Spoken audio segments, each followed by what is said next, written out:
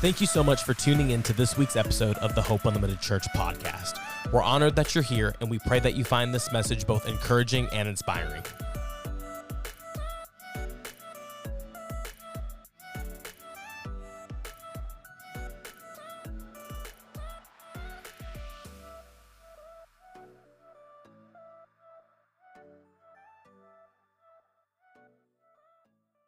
We are in, this is week 4 of Jesus and Money, and we've been talking about that for 4 weeks. And if you haven't got to listen to what I've said up until this point, go ahead and go back and jump in and listen to the sermons before, because it kind of all builds. That's kind of how a series works, is that everything builds up until this big ending, and that's happening next week at our Live to Give offering. So be praying about what you and your family should give. Be praying about what you and your family need to offer to the Lord in this season of life. We come one time every year with an offering that is above our normal giving, and we give it. And that helps us fight the greed and the selfishness that could all catch hold in our hearts during this season. So come next week with whatever the Lord tells you to do above your normal giving. And so another thing that I want to remind you about really quick, December the 21st, the team night that we're going to have is going to be phenomenal. It's going to be a lot of fun, and you're going to want to get here with all of your people. So RSVP, we're going to have a lot of good food. If you serve in any way, or if you give financially in any way at all, that is for you. And so come out, be a part of it. We want to celebrate you. We want to thank you for all of the work that goes in to making this happen year round. And so be sure that you come for that. I have a sermon this morning prepared for you, if you can call it that. And the title of this sermon is called Built for the Long Haul. Built for the Long Haul. I'm going to read a couple verses this morning. Proverbs 13:22, good people leave an inheritance to their grandchildren, or the old versions of the Bible say their children's children, but the sinner's wealth passes to the godly. Or as my old Bible would say, the wealth of the wicked is laid up for the righteous. Luke 16:10 through 13. If you are faithful in little things, you will be faithful in large ones. But if you are dishonest in little things, you'll be dishonest with, wait a minute, that's not right. That's not right. If you are faithful in little things, you'll be faithful in large ones. But if you are dishonest in little things, you won't be honest with greater responsibilities. If you're untrustworthy with worldly wealth, who will trust you with the true riches of heaven? And if you're not faithful with other people's things, why should you be trusted with your own? No one can serve two masters, for you will hate one and love the other, or you'll be devoted to one and you'll despise the other. You cannot serve God and be enslaved to money. Father, we thank you for your word this morning. Pray that you would change our hearts. You would provoke us this morning. Do something within us today. In Jesus' name, amen. Jake, you're good, dog. You're good. Everybody give it up for Jake this morning.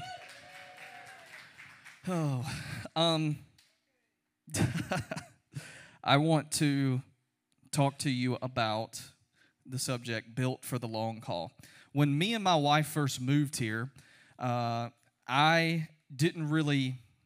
moved here just on a word from God. Felt like God told us to move here in 2019, and we did.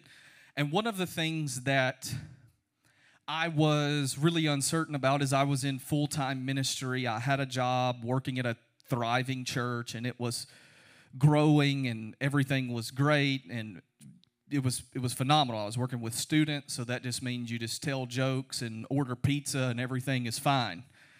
And so when I moved here, there was a couple things that I felt like I heard from God when we moved here, and one of the first things that the Lord spoke to me was, when you move to Knoxville, you were going to be built for the long haul. You're going to be built for the long haul. And I had no idea what that means. I still don't know a lot of what that means. I thought it meant one thing, and it for sure did not mean the thing that I thought it meant, because that's just how God works. He'll tell you something, you'll assume something, and he'll be like, yeah, you're so wrong here. Like, you're so wrong that it's just bad. It's embarrassing how well you think you know what's going to happen and how what not is going to happen. And so when I moved here, I thought being built for the long haul meant a very specific thing. Did not mean that. But I did feel like the Lord gave me a foundation and then some pillars to not only build my house around, but that he was going to use to build this church around. And this is going somewhere within our Jesus and Money series, but I kind of want to I want to share this with you this morning. So this is not really a put together sermon. This is something that I really just feel like I heard from the Lord on all of these things, and I just want to share them with you this morning. I hope it impacts your life, and if it doesn't, fake like it did and tell me that it was awesome. But I have some things that I just call foundations for the long haul. How many of you know when you're building a house, you have to start with foundational things? If you do not start with the foundation, your house will crumble and it will not be good. This is the first thing that I felt like that the Lord wanted to change within my thinking when it come to the over the course of my life, the long haul. The first thing that I felt like the Lord wanted to shift in my mind was that my life and the plan that he had for my family was not just meant for me in my lifetime. The plan that God has for you and your family, if you want to make a shift for Hope Unlimited, this church to last, right? For this to be here in 80 to 100 years, there has to be a shift in our thinking, and we have to stop thinking about ourselves all the time. We have to look forward out into the future and think about what's coming next. One of the ways that the Lord spoke to me about this was that I wasn't supposed to just build a life with God for me. I was supposed to build a life with God for my family and my children and maybe our future children. We're not pregnant, by the way, so don't go anywhere with that. Don't assume anything. We're not having another child right now. Beckham yesterday just solidified the reason that we're not having another child right now. It's confirmation from God of why we don't need another child right now. But our calling is not just for Hope Unlimited to exist now. Our calling is to be sure that Hope Unlimited exists 80 years from now and 100 years from now. And if you want to build something that lasts, or you want to build something of significance, your mind has to get off of you and yourself. It has to get on to others and who's coming after you. I already pray about who takes this next. And I just took this almost 2 years ago. And I plan to be here for a long time. But we are building something here that's not just for us, that will last for a long, long time. We are building something that not just our kids will stand in, but also their kids will stand in. And until you can shift your mind to the fact that we're not just building this for us, this will never be what it's supposed to be. You have to be in tune with the Spirit to be able to make a decision for now and 40 years from now. Because he knows what needs to be done. But if I would have asked anybody in this room, do you think the world would be in the shape it is 40 years ago? Now, most people would be like, no, I don't think we would be this place at all. But nothing catches God by surprise, right? And so the way that we have to think is not just for now, it's for 40, 80, 120 years from now. And the only way to do that is to be in tune with the Spirit, because you can't think 120 years down the road without His help. So the first foundational thing is you have to think beyond yourself. You have to think about your family. You have to think about not only your children, but your grandchildren, right? The second foundational piece that I feel that the Lord gave me for being built for the long haul and building something that lasts was that it's this phrase: more is caught than is taught. More is caught than is taught. And so when we think about what Hope Unlimited is, your kids, the people in that kids department over there, if you are older in this room and you are helping disciple people who are younger in this room, whatever it looks like, more will be caught from your actions than will be taught with your mouth. People will pick up on more of what you do than what you say. Right? They will follow the life you live, not the life that you say you live. Right? They will copy you in action, not in the actions that you say that you do. They will do what you do. The next generation is watching us all the time. Right? Here's the thing. People get uncomfortable with this statement. You are leading someone because you are influencing someone in one way or the other.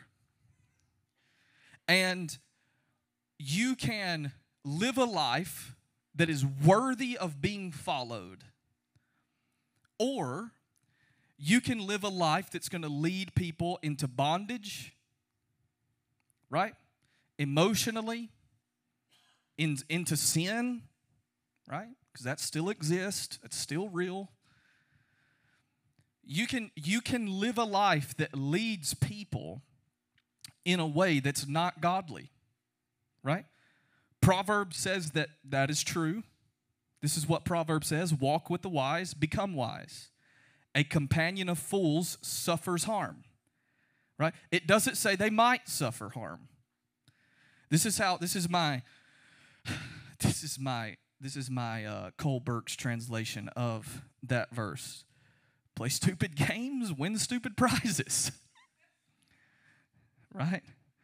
Hang out with people who are smart and have things going for them in life, you're probably going to be the same.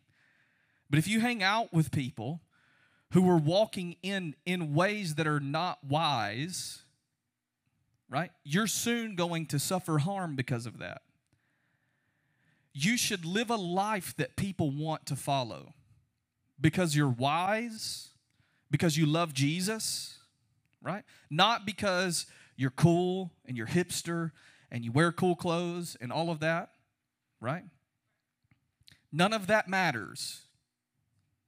You may feel cool, it doesn't matter. You may look cool, it doesn't matter. Nobody cares, right? In 25 years from now, nobody's going to care. And if I could really help you out, nobody really cares now. You think that they care a lot more than they actually do. And I'm going to be a person that the way that I live my life, I want there to be wisdom that flows from my mouth. I want to have a godly heart. I want to walk in the ways of Jesus because somebody is watching me, right? And all the cool stuff, you can wear all the cool stuff you want. Nothing wrong with that. Wear it all. Spend all the money. I have a problem with shoes, okay? That's the only thing I have a problem with. Clothes, I have about 6 sweatshirts.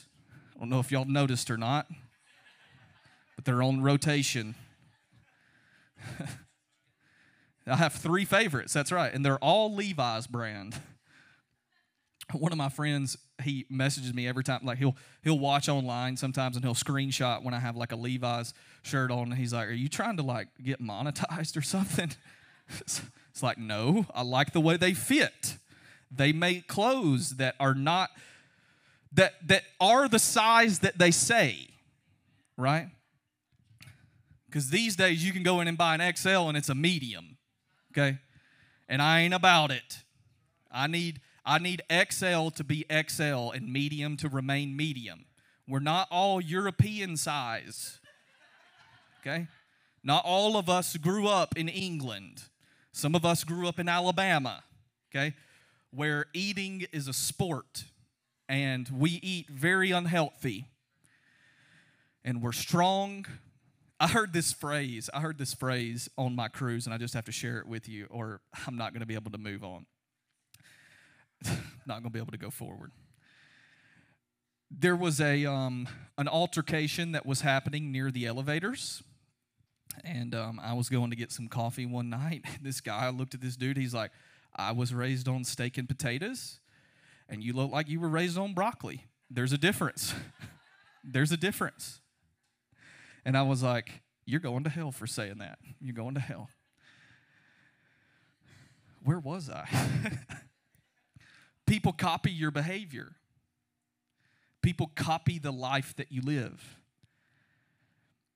And if you want, if we build a foundation, I believe you have to think about the next generation, and you have to understand that more will be caught from your life than will be taught from your mouth. Because I can tell you this right now, there are some people who do not care about what you have to say. They don't. They care about how you live. I learned really fast. Really fast. People, a lot of times, say things they don't mean in times of great emotion, good or bad, right? So people will pledge loyalties to you in times where God is moving powerfully in the church, and then in 2 weeks, they're like, yeah, we found a new church, man. Like, we're going to be here for the rest of our lives 2 weeks ago. 2 weeks later, it's like, we found a new one. 2 weeks later. What's funny is like the pastors in this town, we're all friends. We're all friends. So we know, like, when you church hop, like, we know. It's not like, and we're not bitter about it either. It's be like, I hope they're doing well, man. Like, and then some people were like, thank God they left our church and came to yours. We're going to be praying extra for you this week in our pastor's text. More is going to be caught from your life than will be taught from your mouth. That's two foundational things that you have to think about when being built for the long haul. Now, I want to give you some pillars to go on that foundation. I'm going to give you some pillars to go with that foundation. The first one, if you want your family to serve God all of their life, and if you want to build this in everything that God has called it to be, the first thing that we have to do is show up. Right? That's the first thing that you have to do. You actually have to come to church to help build the church. Right? Like, that's kind of a part of it. And you can just come and attend. Right? We're not, like, you actually have to come to church. You know, I think a lot of times, like, I think about what Jesus told his disciples when he started to build the church. This is what he said. Go to Jerusalem and wait. Go to Jerusalem and wait. I think a lot of times the initial working of the Spirit in our lives looks like us sitting and waiting. And we live in a culture where we need to entertain you. And so if worship is just not right this week, or I don't preach a good enough message this week, well, we'll just not go the next few weeks, and we'll just come whenever we can, and we'll just make this another hobby that we can check off. You are not building anything doing that. One thing that you are doing, though, is you're letting all the people who are following you and watching you, you're letting them catch something from your life. And what it is that church and a relationship with Jesus is just an option. Right? It's just an option. or it's not really as important as we say it is. Right? I know tons of people that will say a relationship with Jesus and going to church is important, but never come to church. What if the work of the Spirit doesn't look like you being entertained on a Sunday? Or let me go a little bit further. What if it doesn't look like you being a consumer? Right? And if something isn't the way that you don't like it, that's okay. We do stuff here, it's not the way that I like it. Right? And that's okay. That's totally fine. I still come and I wait and I trust what he said that he was going to do. But the disciples went to Jerusalem and they waited. They trusted that what Jesus told them was going to happen. And it did. But a lot of times, and what happened is that the Spirit came and empowered them to change the world. But before it did, they had to sit and wait. They had to sit still. And some of the problem that we have in our modern day church culture is we do not say that enough. We do not say, come and sit and allow the Spirit to begin a work in you. We do not say that enough, man. What we say is, come, be a part, come give, throw something in the offering on the way out. And what we'll do is, like I've had someone tell me this before, we just need to take a survey, see what everybody likes. It's like, if you want me to go absolutely insane, let's take a survey to see what everybody likes. What everybody else. You know something about that I love about the kingdom of God is that it's not a democracy. It's a kingdom where there is a king who has dominion and we worship him. You know, that's the reason that we come and gather here. It's for Jesus. It's all for Jesus, right? Pastor Casey taught a while back. He taught on the logos and the counter logos and how what that really means is, let me make that for you. It means you and Jesus. And what Jesus is doing is forming you into a more beautiful image of who he is, because that's who we are. We are the image of God in the earth. And in the midst of all of that, one of the things that I think we miss is when we don't show up, when we don't just come and engage in church on a regular basis, we miss the work of the Spirit in our lives. You miss a vital element of what God wants to do within you when church becomes optional, when it becomes a hobby. So you got to show up. You got to show up. What if you show up and nothing happens? How many of you ever been to church before and you didn't feel anything? Me. It's totally normal. But you're not here to be stimulated. You're not here to be entertained. You're here to trust the work of the Spirit as it does what it does within you as you gather. This is what Hebrews says. Let us, and I don't just get up here and say, you need to come to church. Like, that's not, I'm not up here to say, you need to get in church, boy. Like, in Alabama, this is what we say. I'm going to get back in church. Like it's the gym. Like, I'm going to get back in church. I need to get back in church. In Alabama, we have something called Back to Church Sunday, which just implies that you can miss all year. Just come back on this day. And it's when school starts back to church Sunday. I'm serious as a heart attack. They have a huge, big deal. Every church in Alabama, Mississippi, back to church Sunday. I'm telling you. This is what Hebrews says. Let us hold firmly to the confession of our hope without wavering. For he who promised is faithful. Let us consider how to encourage one another in love and good deeds, not abandoning our own meeting together as some are in the habit of, but encouraging one another, all the more as you see the day draw closer. Do you know the reason that you come to church? There's a bunch of reasons.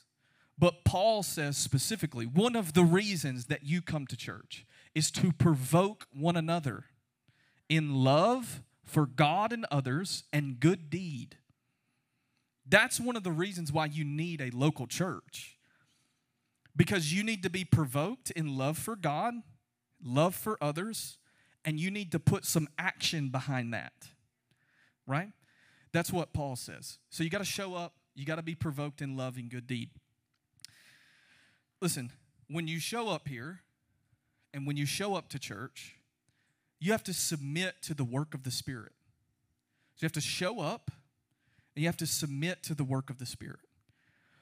This is one of my favorite, it's become one of my favorite passages to read in Acts chapter 2. I know that's very typical Pentecostal, but it's the questions that they ask in Acts chapter 2. What do we do and what does this mean? What do we do and what does this mean? The Spirit begins to move. They actually ask them in the opposite. The Spirit begins to move. Everybody starts speaking in tongues on the day of Pentecost, and everybody asks, what does this mean? You know, that's a totally normal question for people to ask. What does this mean? Peter tells them what it means, and then they ask the question, what do we do? Here's what I have come to notice. When I am asking the question, what does this mean, or what do I need to do, that is the evidence that the Spirit has showed up in my life. It doesn't make me afraid of, like, when I get confronted with new theological truths that I haven't discovered yet. When I say new, I just mean they're new to me. They're not really new, just new to me. When I get confronted with those things, and I ask the question in my heart, well, what does this mean? That is the evidence of the Spirit at work within you. When you hear me say something and you say, well, what does this mean? It's not a thing where you get to get up here, or you can, it doesn't bother me. You don't just get to go home and be like, that preacher's a heretic, right? Heretic, heresy, not going back there. They believe all this random stuff that we don't believe, that people say that we believe, right? But when you're asking the question, what does this mean? Or what do I do? Follow that. Don't shy away from that. Be okay with the confrontation of the Spirit within your life, even in the unknown. Right? Because those people in Acts chapter 2 did not know they were about to have a church plant and it explode. They did not know all of that. They weren't prepared for that. But they trusted the work of, what does this mean and what do I do?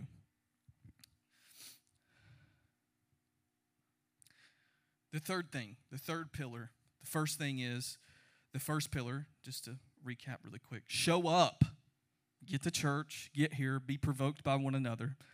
Number 2, submit to what God's doing in whatever church that you're in. And then number 3, serve. Serve what God is doing. This is what Jesus says. But among you it will be different. Those who are the greatest among you should take the lowest rank, and the leader should be like a servant. The leader should be like a servant. Who is more important, the one that sits at the table or the one that serves the course? Sorry. Who is more important? I'm reading a new version of the Bible, and I am quoting it in my version, and then I'm seeing what it says, and it's two different versions. Who is more important, the one that sits at the table or the one who serves? The one who sits at the table, of course, but not here. For I am among you as one who serves. Right? What Jesus is saying here, there's another translation that says that the Son of Man has come to serve. There's another translation that says this, the Son of Man has come to serve those who sit at the table, and you should follow. Right? When we come together, we are coming to sit together at a big table, right? How many of you, Thanksgiving was this past week, so I can use this, right? How many of you grew up and there's one person who cooks? You grew up that way. How many of you grew up and there's like multiple people who cook? And it's like these people are the assigned cooks, and you have to work your way into that, right? Every other holiday is a tryout for that one, right? Whatever you bring, we might let you in. It's a lot easier when everyone participates in bringing something versus when the burden is put on one person, right? This is why you should serve in church, right?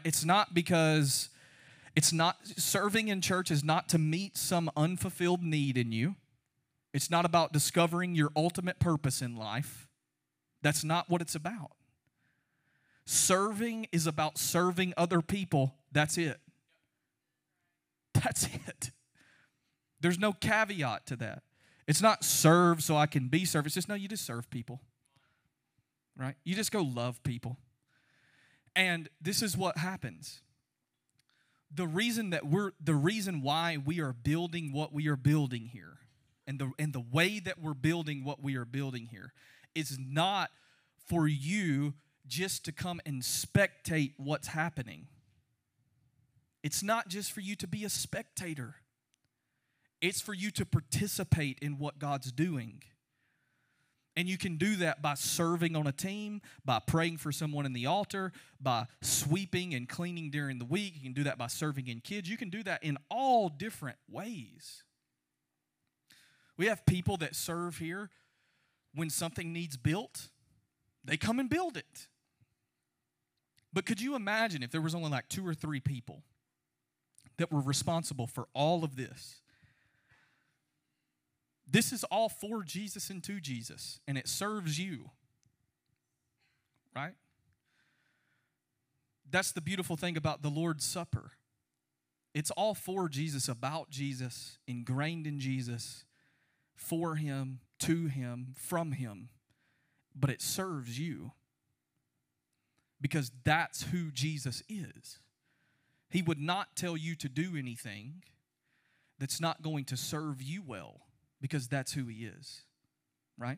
And so when you serve, when you show up and serve, you are helping build what God is doing this, because we want this to last. Let kids catch you serving. Let it be normal. Let it be normal for you. Let it be a part of your everyday life. Can I actually tell you this? This is just like a super fun stat to throw out. You know, we only meet on Sundays once a week, because Sunday is once a week. On Wednesdays, nobody serves, really. We only come to church one day a week at a specific time every single week. And people act like their lives are so busy that they can't come here during that time every single week. That is just not true. It's just not true. You are not that busy. You're not that busy. You may be unorganized, but you are not that busy. And if you are that busy, then there's another problem, right? I know very few people that can't come and spend. You can go to Target for 2 hours. Target, Walmart, Bath and Body Works. Bath and Body Works is one of my favorite stores. Don't judge me. I just walk around, I'm like, which one's going to win today? Which one's about to take all my money today?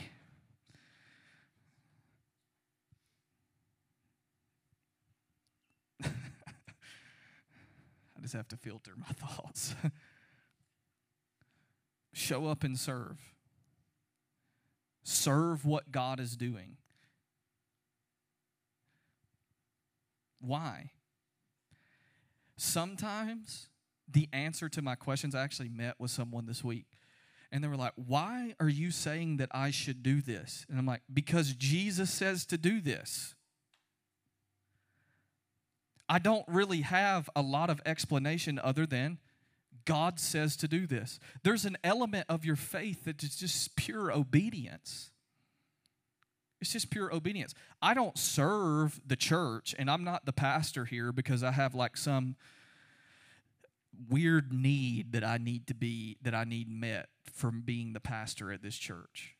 And I need to see just this place packed out every week, or I'm going to go home and beat my head over the door of why nobody's showing up to church and why the offering wasn't enough this week. I don't have a need that's being met by doing this. I don't. But God has called me to do this, and I serve in this position out of obedience. And there are tons of places in this church that you can serve in out of obedience. You know that serving God, like there's an element to it that is supposed to be sacrificial? Serving anyone, there is an element that is going to be sacrificial. You know, like Jesus was kind of sacrificial. And we're to follow in his footsteps. We are to serve the world around us. And does it require you, like, being, like, maybe missing an hour of sleep? Yes, you can get it on this afternoon, dog. You not know about Sunday naps? Ain't nobody talked to you about a Sunday nap yet? That's what I'm talking about. Show up and serve, man. That's the third pillar. The last pillar is this. This is where I'm going to hang my hat.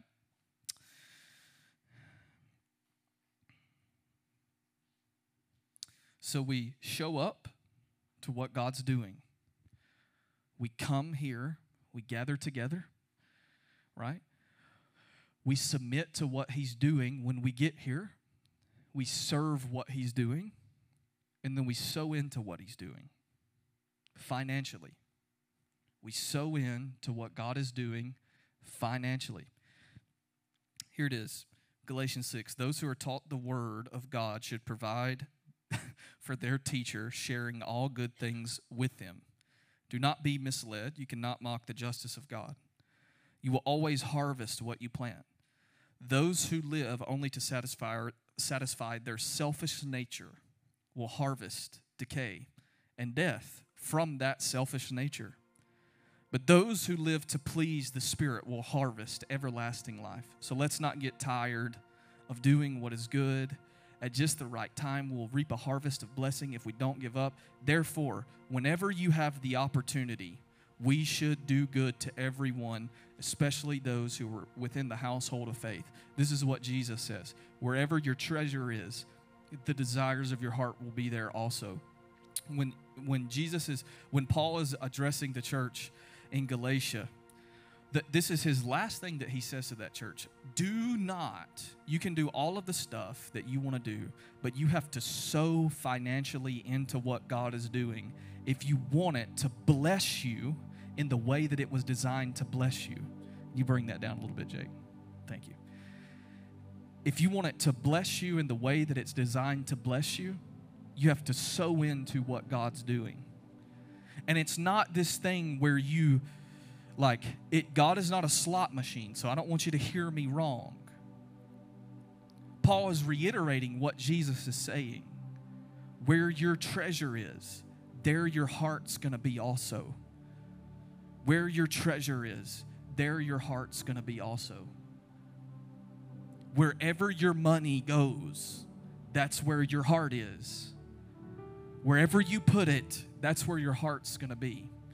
And listen, sometimes, well, there we go. Sometimes you have to sow into something until it begins to change your heart. Giving God your money isn't this crazy thing that we're asking. We're not asking you to come in here and pull out your checkbook and give us all your money. It's not what we're saying. Right? It's not what we're saying. Generosity in the New Testament looks like sowing into wherever you faithfully or locally attend church. Whatever blesses your life, you are supposed to give back in all good things to it. In all good things. Money, service, all of those things.